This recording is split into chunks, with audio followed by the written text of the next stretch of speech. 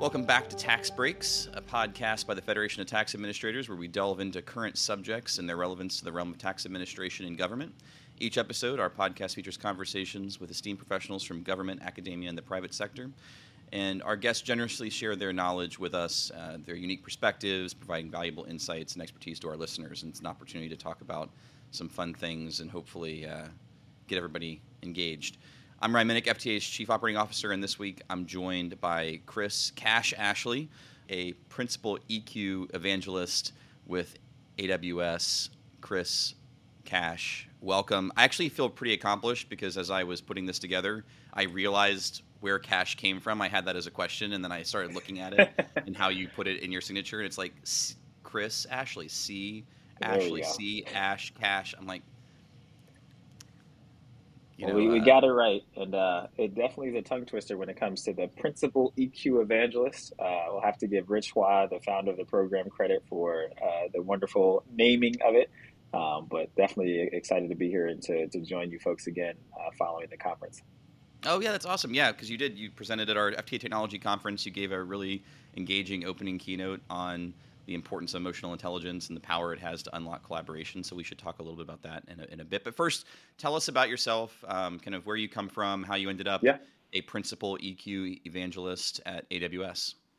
Yeah, awesome. And I think that I often say I'm a camp counselor at heart, and we'll see how it ties all together when I describe a little bit around the motivation for even being so passionate about taking on this role. So I'll say I've been in leadership within large teams for the better part of 15 years. And when you think about some of these large teams in retail spaces like Target, Bank of America, 7-Elevens, I've been through all of those, and even Apple stores. So I've always been in a space where I had to engage teams quickly, sometimes early in the morning, sometimes overnight teams, and truly quickly recognize the power of when you facilitate to an audience and get them engaged and really get them to fully be bought into the messaging, you can truly unlock some amazing things about how they can feel seen at work, how they can show their authentic selves. And doing this for an extended period of time always was something that was kind of my signature. Like when it was my time to do the morning download or the huddles, or, I even remember the moments before Black Friday and Targets where you have like 300 people and you're getting them all excited.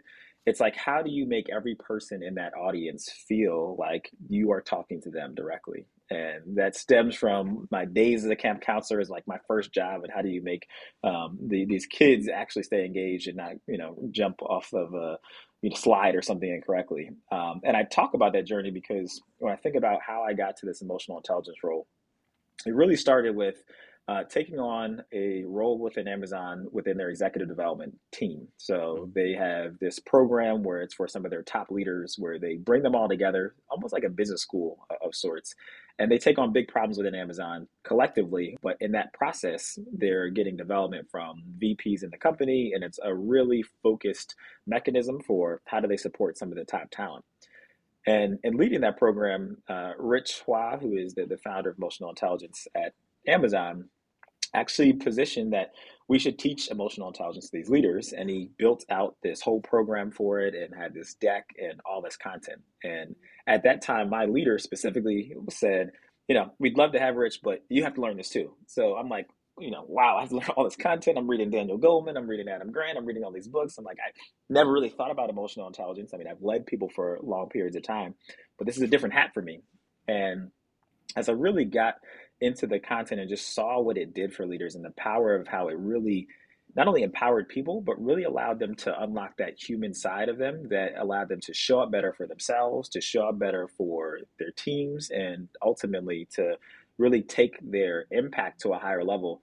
I got so connected to this work specifically. And through COVID, when you think about all of our fulfillment centers still being open, that's really when I started to be one of the few members of this team to actually go through the fulfillment center network and deliver this content to people in the fulfillment centers. So I had a mask on. There'd be teams that were social distancing of like 100 leaders in the building and delivering these keynotes on emotional intelligence, as it was a huge investment at Amazon, as we talked about our new leadership principle, strive to be Earth's best employer.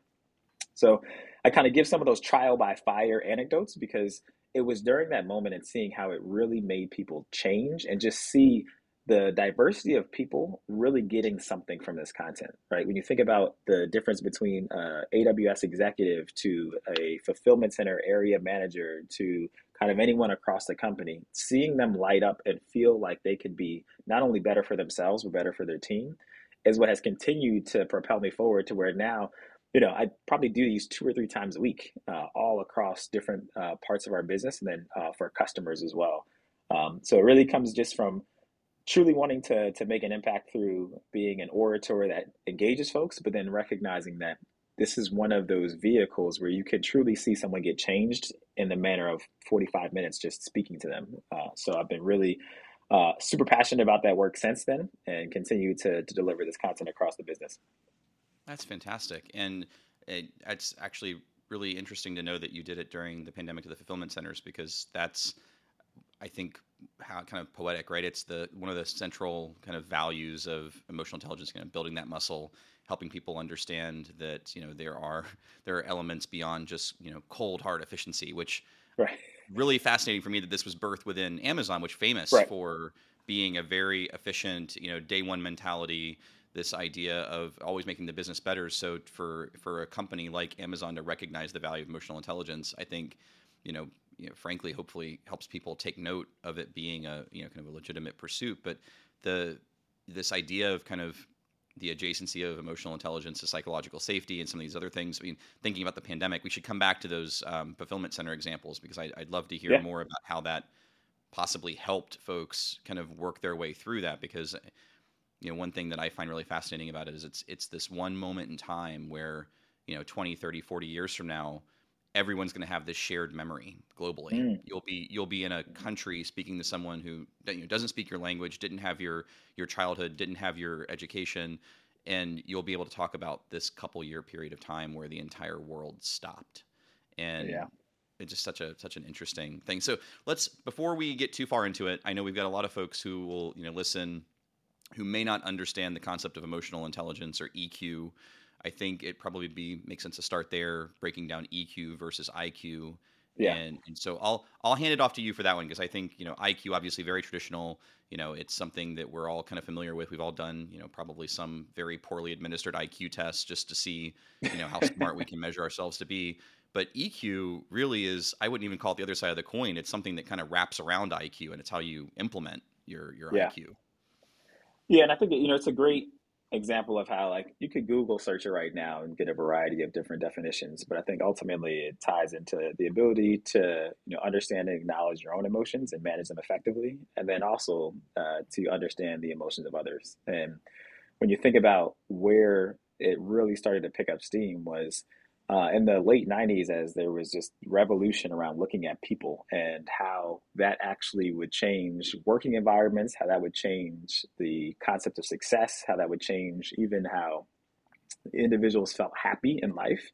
And when you think about IQ versus EQ, it's funny because I say EQ all the time, but then some folks say EI. So it's emotional quotient, and it used to be IQ and EQ in that respect. And then as the term emotional intelligence just became the more popular, people would start saying EI. But the reason why I highlight that is when the two individuals who really were focusing on this research in 1990 and they really wanted to focus on like showing why this was important. John Mayer and Peter Salovey were trying to showcase how emotional intelligence is just as important as cognitive intelligence in determining success and happiness in life. There had been so much focus on IQ and cognitive reasoning and all of those things for a long period of time.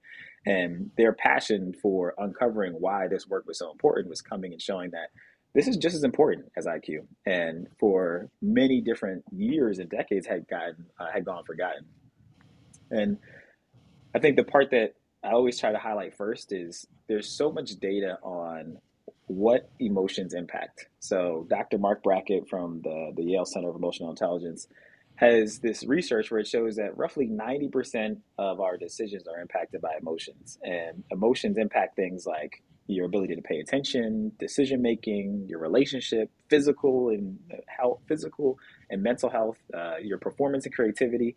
And as he went down and isolated all these important things, it's like, wow, like this is like really, really critical stuff. Why is there not a larger focus on this? And I think that the evolution of this specific subject matter industry it's really starting to reveal that for people. Like they're being able to Absolutely. now pull back the data on emotions and top performers or emotions and high performing teams. So even still connecting it to business results, but really unlocking the power of how emotional intelligence is this key skill that helps us all in many different ways. No, I think that makes a lot of sense. I mean, it's almost like it's, I feel like it's the muscle that you still have to work out, right? Yeah, It's something that,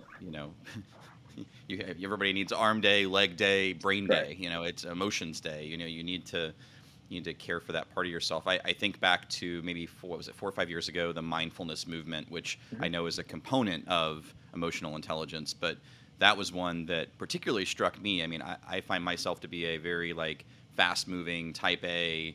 Not surprising given the kind of work that we do and Yeah, engaging with folks and work, but that mindfulness movement really got me to pause and really think about the things you say, think about the things you're hearing, and it's tough for someone who yeah, doesn't naturally slow down to stop and truly listen and process every word. I obviously my neuroplasticity is still very viable because I did it. But I find that element of emotional intelligence is particularly fascinating. And then I think about how that, kind of channels itself towards things like naming your emotions, things like vulnerability. If you scroll on LinkedIn for 5 minutes, you'll find one of Brene Brown's TED Talks because everybody loves sharing those years later. right. So how do these disparate elements of emotional intelligence, how do they come together to work out that muscle? Yeah, no, I think it's a great question because I think that the evolution of how to apply things to improve your emotional intelligence or to optimize it has been a lot of the focus more recently. It's like everyone can read these books and see the academic world say like emotional intelligence is important, but folks are starting to see like, okay, what do I actually do? What can I do Mm-hmm. right now to either leverage emotional intelligence to optimize myself or see some type of positive outcome from it? So you mentioned mindfulness, and I think that as we talk through some of the areas of neuroplasticity, it'll all tie together how you can literally train your brain, right? That's where neuroplasticity becomes a very prevalent movement is it's your brain's ability to reorganize itself by forming neural connections throughout life. Simpler terms, you can train your brain to think and react differently. So when you think about emotional intelligence, let's start with the concept of mindfulness, where something as simple as box breathing, where you're creating oxytocin, can allow you to regulate your mood. So if you're in a really, really frustrating moment or in the context of a professional environment, say you just had a really, really charging conversation with a peer, and of course that never happens at work, right? No, it Of happens all the course not. time sometimes, right? So it's just like taking a moment to really breathe deeply and allow not only yourself to create some oxytocin, but to pause for a moment and potentially even reframe the situation allows you to train your brain to be more positive to where you're not just reacting immediately with a fully amygdala response where it's based on your emotion and taking a step back to do a couple different things that are actually backed by some other science methods. So I'll give you one. You may have heard of reframing, but that goes into cognitive behavioral therapy, where it's like, how do you catch this emotion, check it, and change it? Now, reframing is powerful because what that can do for you is kind of four areas that I like to focus on. First is how do you reinterpret something? So let's go back to that situation where that coworker gets you frustrated, right? How do you reinterpret that to where maybe you remove the threat and assume positive intent? Maybe the way that they said something wasn't actually to get you or catch you or do something, and maybe they were just curious. Or you can reorder it, right? Thinking about the value you're placing on it. And that's where we do things like the 10-10-10 method. Is it going to matter in 10 minutes? Is it going to matter in 10 hours? Is it going to matter in 10 days? Because my coworker said, per my last email, and could have gotten you frustrated that they put that in something, is that really going to matter to you later on? And when you think about placing the appropriate value on that, then reframing your emotional response to it. Is this something where you blow up and respond back or CC, BCC someone else or have this whole additional thing that comes from it that may detract from how you want to show up? Or do you pause, take a deep breath, let some oxytocin get created, and then reorder the value you're putting on that? So as you tie some of these moments together between mindfulness, as you think about your ability to train your brain to become more positive, as you consider how to reframe situations, all of these are the applications of emotional intelligence so that it can allow you to basically be the best version of yourself, right? You don't want to necessarily put yourself in an environment where you're always stressed or triggered, but Sure. the reality of it is this stuff can happen every day, right? And it's how you can respond to them and leverage your emotional intelligence to show up the way that you want to show up. I think that's fantastic. First, thank you for explaining neuroplasticity. I kind of threw it out there and didn't define it, so that's always helpful to, we like big words around here, and it's usually helpful for people to understand what they are. And what I like about so much about your presentation style is that you tie back in the science, because there's a lot of skepticism about this. I mean, especially among high performant leaders, Hmm. this is not an easy. This is not that every leader shows up to their emotional intelligence seminar and like walks away convinced that this is something that they really need. I mean, especially Yeah. folks that have been very successful long term.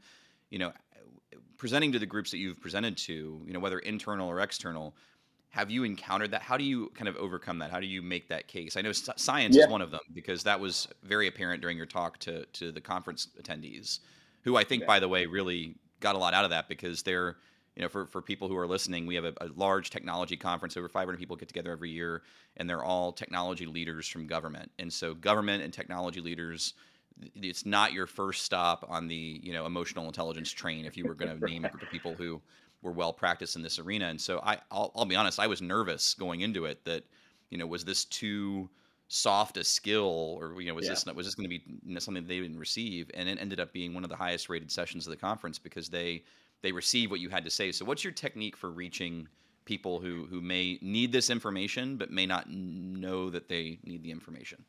Yeah. I mean, I like to think that I try to create a test drive experience when I deliver this content, and that I don't want to tell you all the specs and the things about the vehicle, but I Sure. try to create conversation in the room and engagement in the room to where just through the dialogue alone, you can start to even feel some of the benefits from it. So when I do our 2 to 4 hour sessions, and there is often, when you think about Amazonians, there is a lot of kind of, well, I don't know if I believe this, or there's some skepticism. They like to Mhm. see data and anecdotes, and that's wonderful. But when you have someone have a conversation about self awareness, where you have to break out in a group with two other leaders who are just as experienced as you and talk about your own self awareness and what you would rate yourself and why, and start to have a discussion, it's elements like that where you create this vehicle for folks to connect and just see how it impacts them when they are talking to someone who is similar to them, different to them, but equally as respected, and really start to break down these layers. So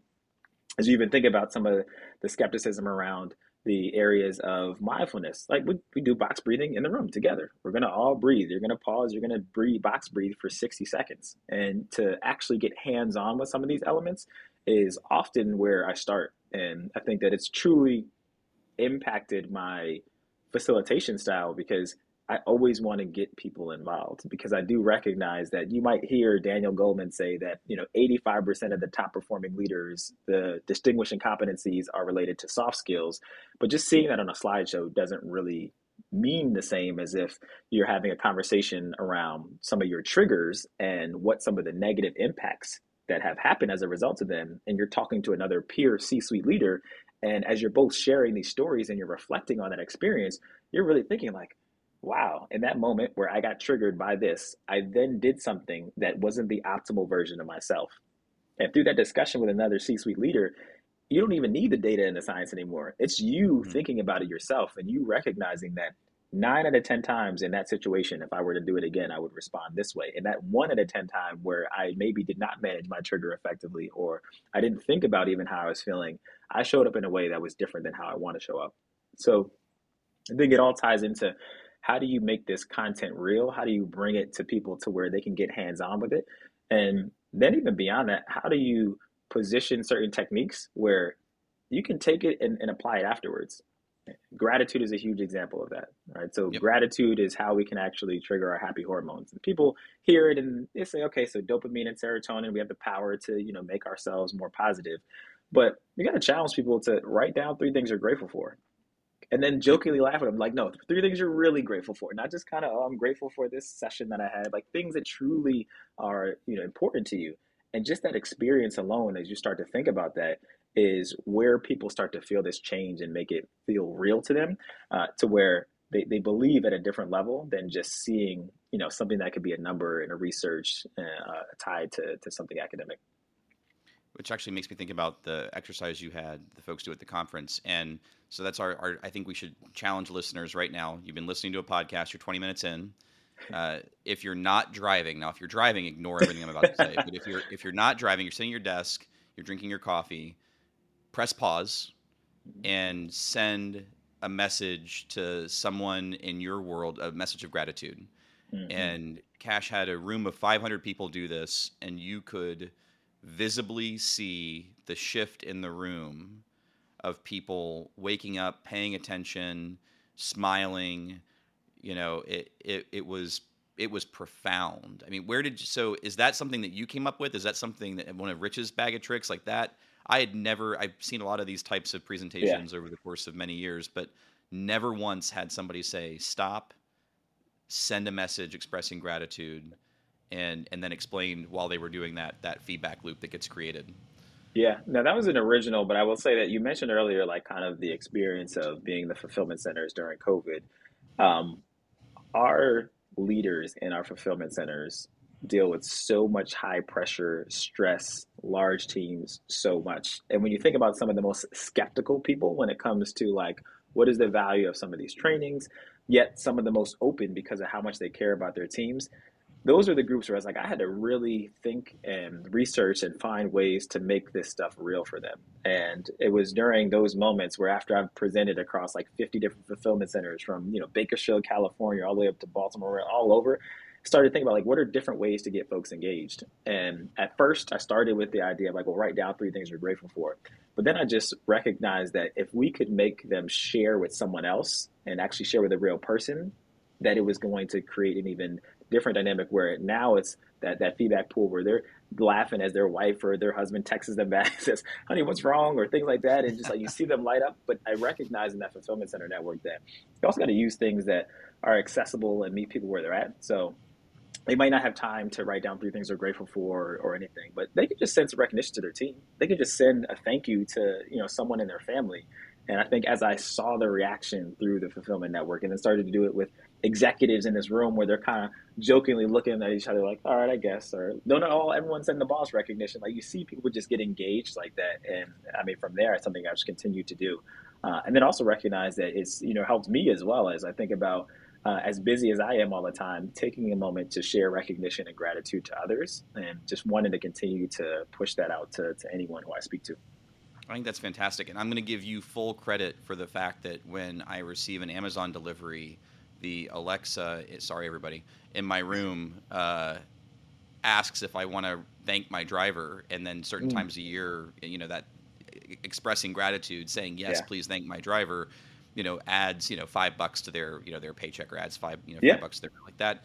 Like, what a great, obviously, low key Trojan horse, EQ. Totally giving you full credit for that one. That's a no, I appreciate that, and I think that something like that. As you think about innovating in this space, it's really looking at like how do we integrate technology in a manner that allows people to be more positive, but then also share some of those positive moments that they have by removing barriers. So even just hearing that and thinking about like how many moments in a day where you hit roadblocks or you feel overwhelmed or you feel down, and there's just something that can trigger you to feel differently, whether it's a text from a best friend saying, hey, haven't seen you in a while, but glad that we're friends, or all the way to just getting a picture from someone in your family. Like there's so many things that can just make the next 2 hours, even 4 hours, feel that much different. And as you think about the ways to automate some of this and just continue to create a happier space for people, it's exciting. It's exciting to see where we're going to take it, but it's also a little overwhelming because you recognize that there's so much work that can be done, and just ensuring that there's the right people behind the helm to focus on this stuff because of how powerful it is to changing us all.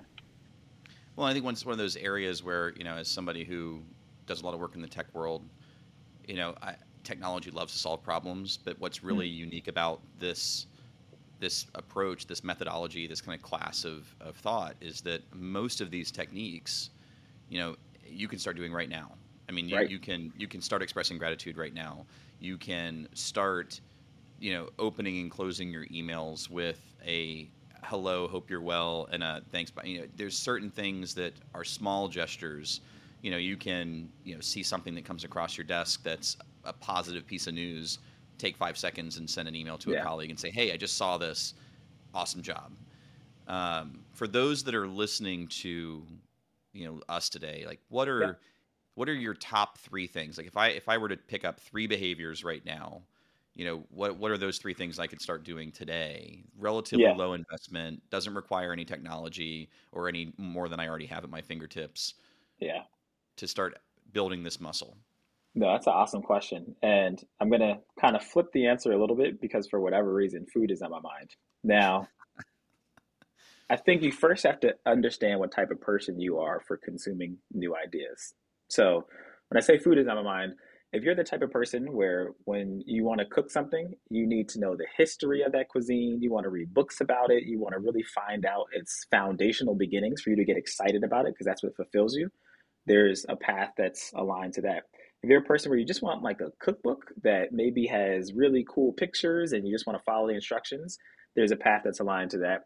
Or if you're someone where you're just going to throw a bunch of things together and taste it and see afterwards, there's a path aligned to that when I think about how to get started with emotional intelligence. So if you want to go that academic route and really go from like the beginnings of it, I would say look into the scholarly articles by John Mayer and Peter Salovey. They're pretty easy reads, and just going from that to Daniel Goleman's book, Emotional Intelligence. That will empower you by giving you the foundation. So if you're someone who you kind of really need to pull back all the layers, I would say looking at those two pieces, looking at those two things is really important because that just will equip you with the knowledge and a lot more of the data behind it. If you're the cookbook person where you want more of the compelling story and you want to kind of be a little bit not only inspired by it, but see how it applies in different avenues. I would recommend two books. One called Think Again by Adam Grant, because it really focuses on challenging people to think about things differently, but then also think about the roles of how this shows up in parenting, how this shows up in team safety. When you think about psychological safety, there's a lot of concepts that touches on more relevant examples to the here and now. Or a book called Grit by Angela Duckworth, where it really talks about how some of the most successful people are able to persevere through challenging things. And that helps you think about how you reposition these tough moments in your life and understand what you want to pull out of them. So I would say that that kind of pathway gives you more inspiration to take it to the next step afterwards and understanding the techniques. And if you're that person that just throws all the ingredients together and see how it tastes, I would definitely recommend going with a 5 minute journal, right? Where you're able to literally use an app on your phone and write down three things you're grateful for. You can write down what will make today great. You can write down what is your like mantra for the day. So if it's, any type of catchy phrase, but it allows you to get more active with it where every day you are writing down things you're grateful for and it gamifies it. So it's like you'll have a streak like, hey, you've done it 3 days in a row or, however many times. The second version of kind of that just trying it thing is the Calm app. And the Calm app is continuing to evolve in terms of like what they have available on it. But I used to just use it just for the soundscape. So just for like 10 minutes of it had like a Costa Rica rainforest version where you could have 10 minutes of that playing in the background as you meditate. But then there's also guided meditation, and there's also ways for you to have gratitude walks. So those are two apps that I would recommend if you really just kind of want to just go ahead and get started after this podcast and go and jump in there. And then since we're talking about podcasts, another good one that can trigger thoughts are 10% Happier by Dan Harris. Really easy one. It just really helps you think about being more positive. So I gave you that kind of long answer because I've recognized that as I've been asked this in a couple different ways, it has to be tailored to the person in terms of how they just consume information and how they are inspired to take the next step. Some people really want that detailed, tell me the data, the research, the studies. I want to see how many leaders they surveyed. I want to see, how did they capture the information? And that's kind of the first route. Others are like, how does this apply to my life? I'm a senior leader in this role. Like, how does someone who maybe went to the Wharton School of Business or one of those schools, like, how do they apply it to some of these business cases and scenarios? And other people are like, I don't care about either of those. I just want to get started today. So give me something where I can put in my hands and use. So that's why I kind of think about it from those three angles. No, I think that makes a tremendous amount of sense. And all I know is that, you're invited to the next dinner party because I'm definitely the person that goes deep on food. And I have yet to meet food I don't enjoy. And it's, I just, so many of these techniques, especially as people go into dive into some of those resources that you just gave out, it's going to kind of, I think, frankly, blow your mind, like how many people in different areas of profession use these tools to their success. It's almost like an underlayment for highly successful individuals that no one talks about: meditation, mindfulness, box breathing. I mean, where else do you get to say, what do Tibetan monks, Navy SEALs, and Olympic athletes have in common? And, it's not a vitamin, it's box Yeah. breathing. I was standing in the back of the room with a, triathlon tough mudder athlete, and you started going into your box breathing demo, and he's like, oh yeah, he's going to have him do 4 seconds because, professional athletes, can get up to 8 or 9 seconds for each phase of the Yep. box. And it's, obviously we won't box breathe for everybody today on the podcast, but like, look up box breathing, YouTube or whatever. It's very simple. I don't know if you just want to explain what it is really quick and why it's such an important to do it in equal phases when Yeah, you get started. and it's really the breathing technique that helps you create oxytocin. And I think that the way and the cadence for it is ensuring that you're able to take a full deep breath in, be able to hold it, be able to then exhale and be able to hold it out. And that process creates the oxytocin. So if you are only doing like quick breaths, or if the breathing technique is not one that also will calm you, then it doesn't create the same level of oxytocin. So when you think about the Navy SEALs, and you think about these athletes, right, they have to have this cadence because that's what actually unlocks the power of being able to create that oxytocin. And for those attempting to do it, it's something where you can do it guided on any of these apps. They can do it for you, but it's also something where just the practice of breathing strategically first is a good starting point. And then progressively working into maybe you do it at different points in your day when there's certain moments that trigger it. And then really looking into even the fact that you should breathe through your nose and out through your mouth, and how that even unlocks a higher level of oxytocin. So I think it's a progressive breathing experience, but just starting with taking deep breaths and some of these triggering moments, and then working to that 60-second box breathing where you're doing it in 4-second counts on a cadence, is the best progression for it. Awesome. No, that's fantastic. So I guess we're just a little bit over time, but I do want to ask you one last question, which is, what are you working on right now? I know that the EQ program at AWS has some external outreach. That's how we participated with you Yeah. at our conference. How do folks get in touch with your team? How do they learn more? Is there anything that you have in particular going on that you want to share? Yeah, no, it's a great question. So, as we were doing this internally, ultimately we started doing it externally at sessions like reInvent and these large customer facing conferences. And because of how well received these keynotes were, Rich and our team started to develop what is the customer facing content and a proposal for Amazon to actually offer this to customers. And then it became integrated in the beginning of this year to our digital innovations programs. And those are programs where it's like learn from Amazon, working backwards, like these different things that we go and meet with customers to discuss when it comes down to ultimately understanding what it is they want to accomplish and working backwards to get to that result. And less, these are our services that are for that, and more like the strategic side of it.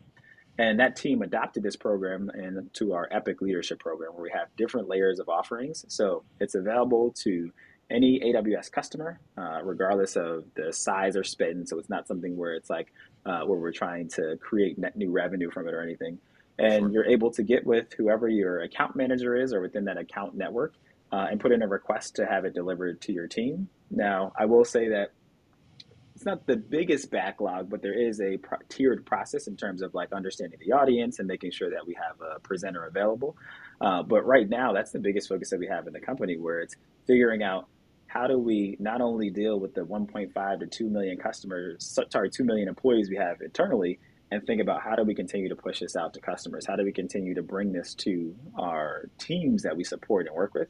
And that's where I'm finding the most excitement now, because I think the process of working with a customer to not only empower them to just be better individuals, but in many cases to be better leaders is extremely important when you think about where we are today in this post-COVID world, in this hybrid world, in this return to office, like all of these pressures that are being put on different employees and workers, and actually giving them skills now to help people be more connected, to help people feel more psychologically safe, to help people show more mutual trust and respect, to almost take this as the opportunity to really truly help people. And as Rich says all the time, having this be the vehicle to change the world. So definitely, reach out to your account manager. Definitely get connected with anyone who's on your AWS side in terms of the reps you work with or the customer success managers, and they'll be able to look into our digital innovation programs and set that up for you. That's fantastic. Well, and I think this is one of those things like it just seems to me that this is you very rarely find like another frontier to journey on in the business world, right? I mean, it feels like everything's been done all the time. This seems Yeah. like an opportunity to unlock something not only within yourself as a leader, but within your team around you. Yeah. And so, I really hope folks listen today, kind of take this stuff to heart and go read a little bit, practice a little bit, text somebody their gratitude, and kind of go along that journey with us. Well, this has been an absolute pleasure. It was awesome having you speak. Chatting with you a few times before, I knew that this was a conversation we needed to have that everybody else could benefit from.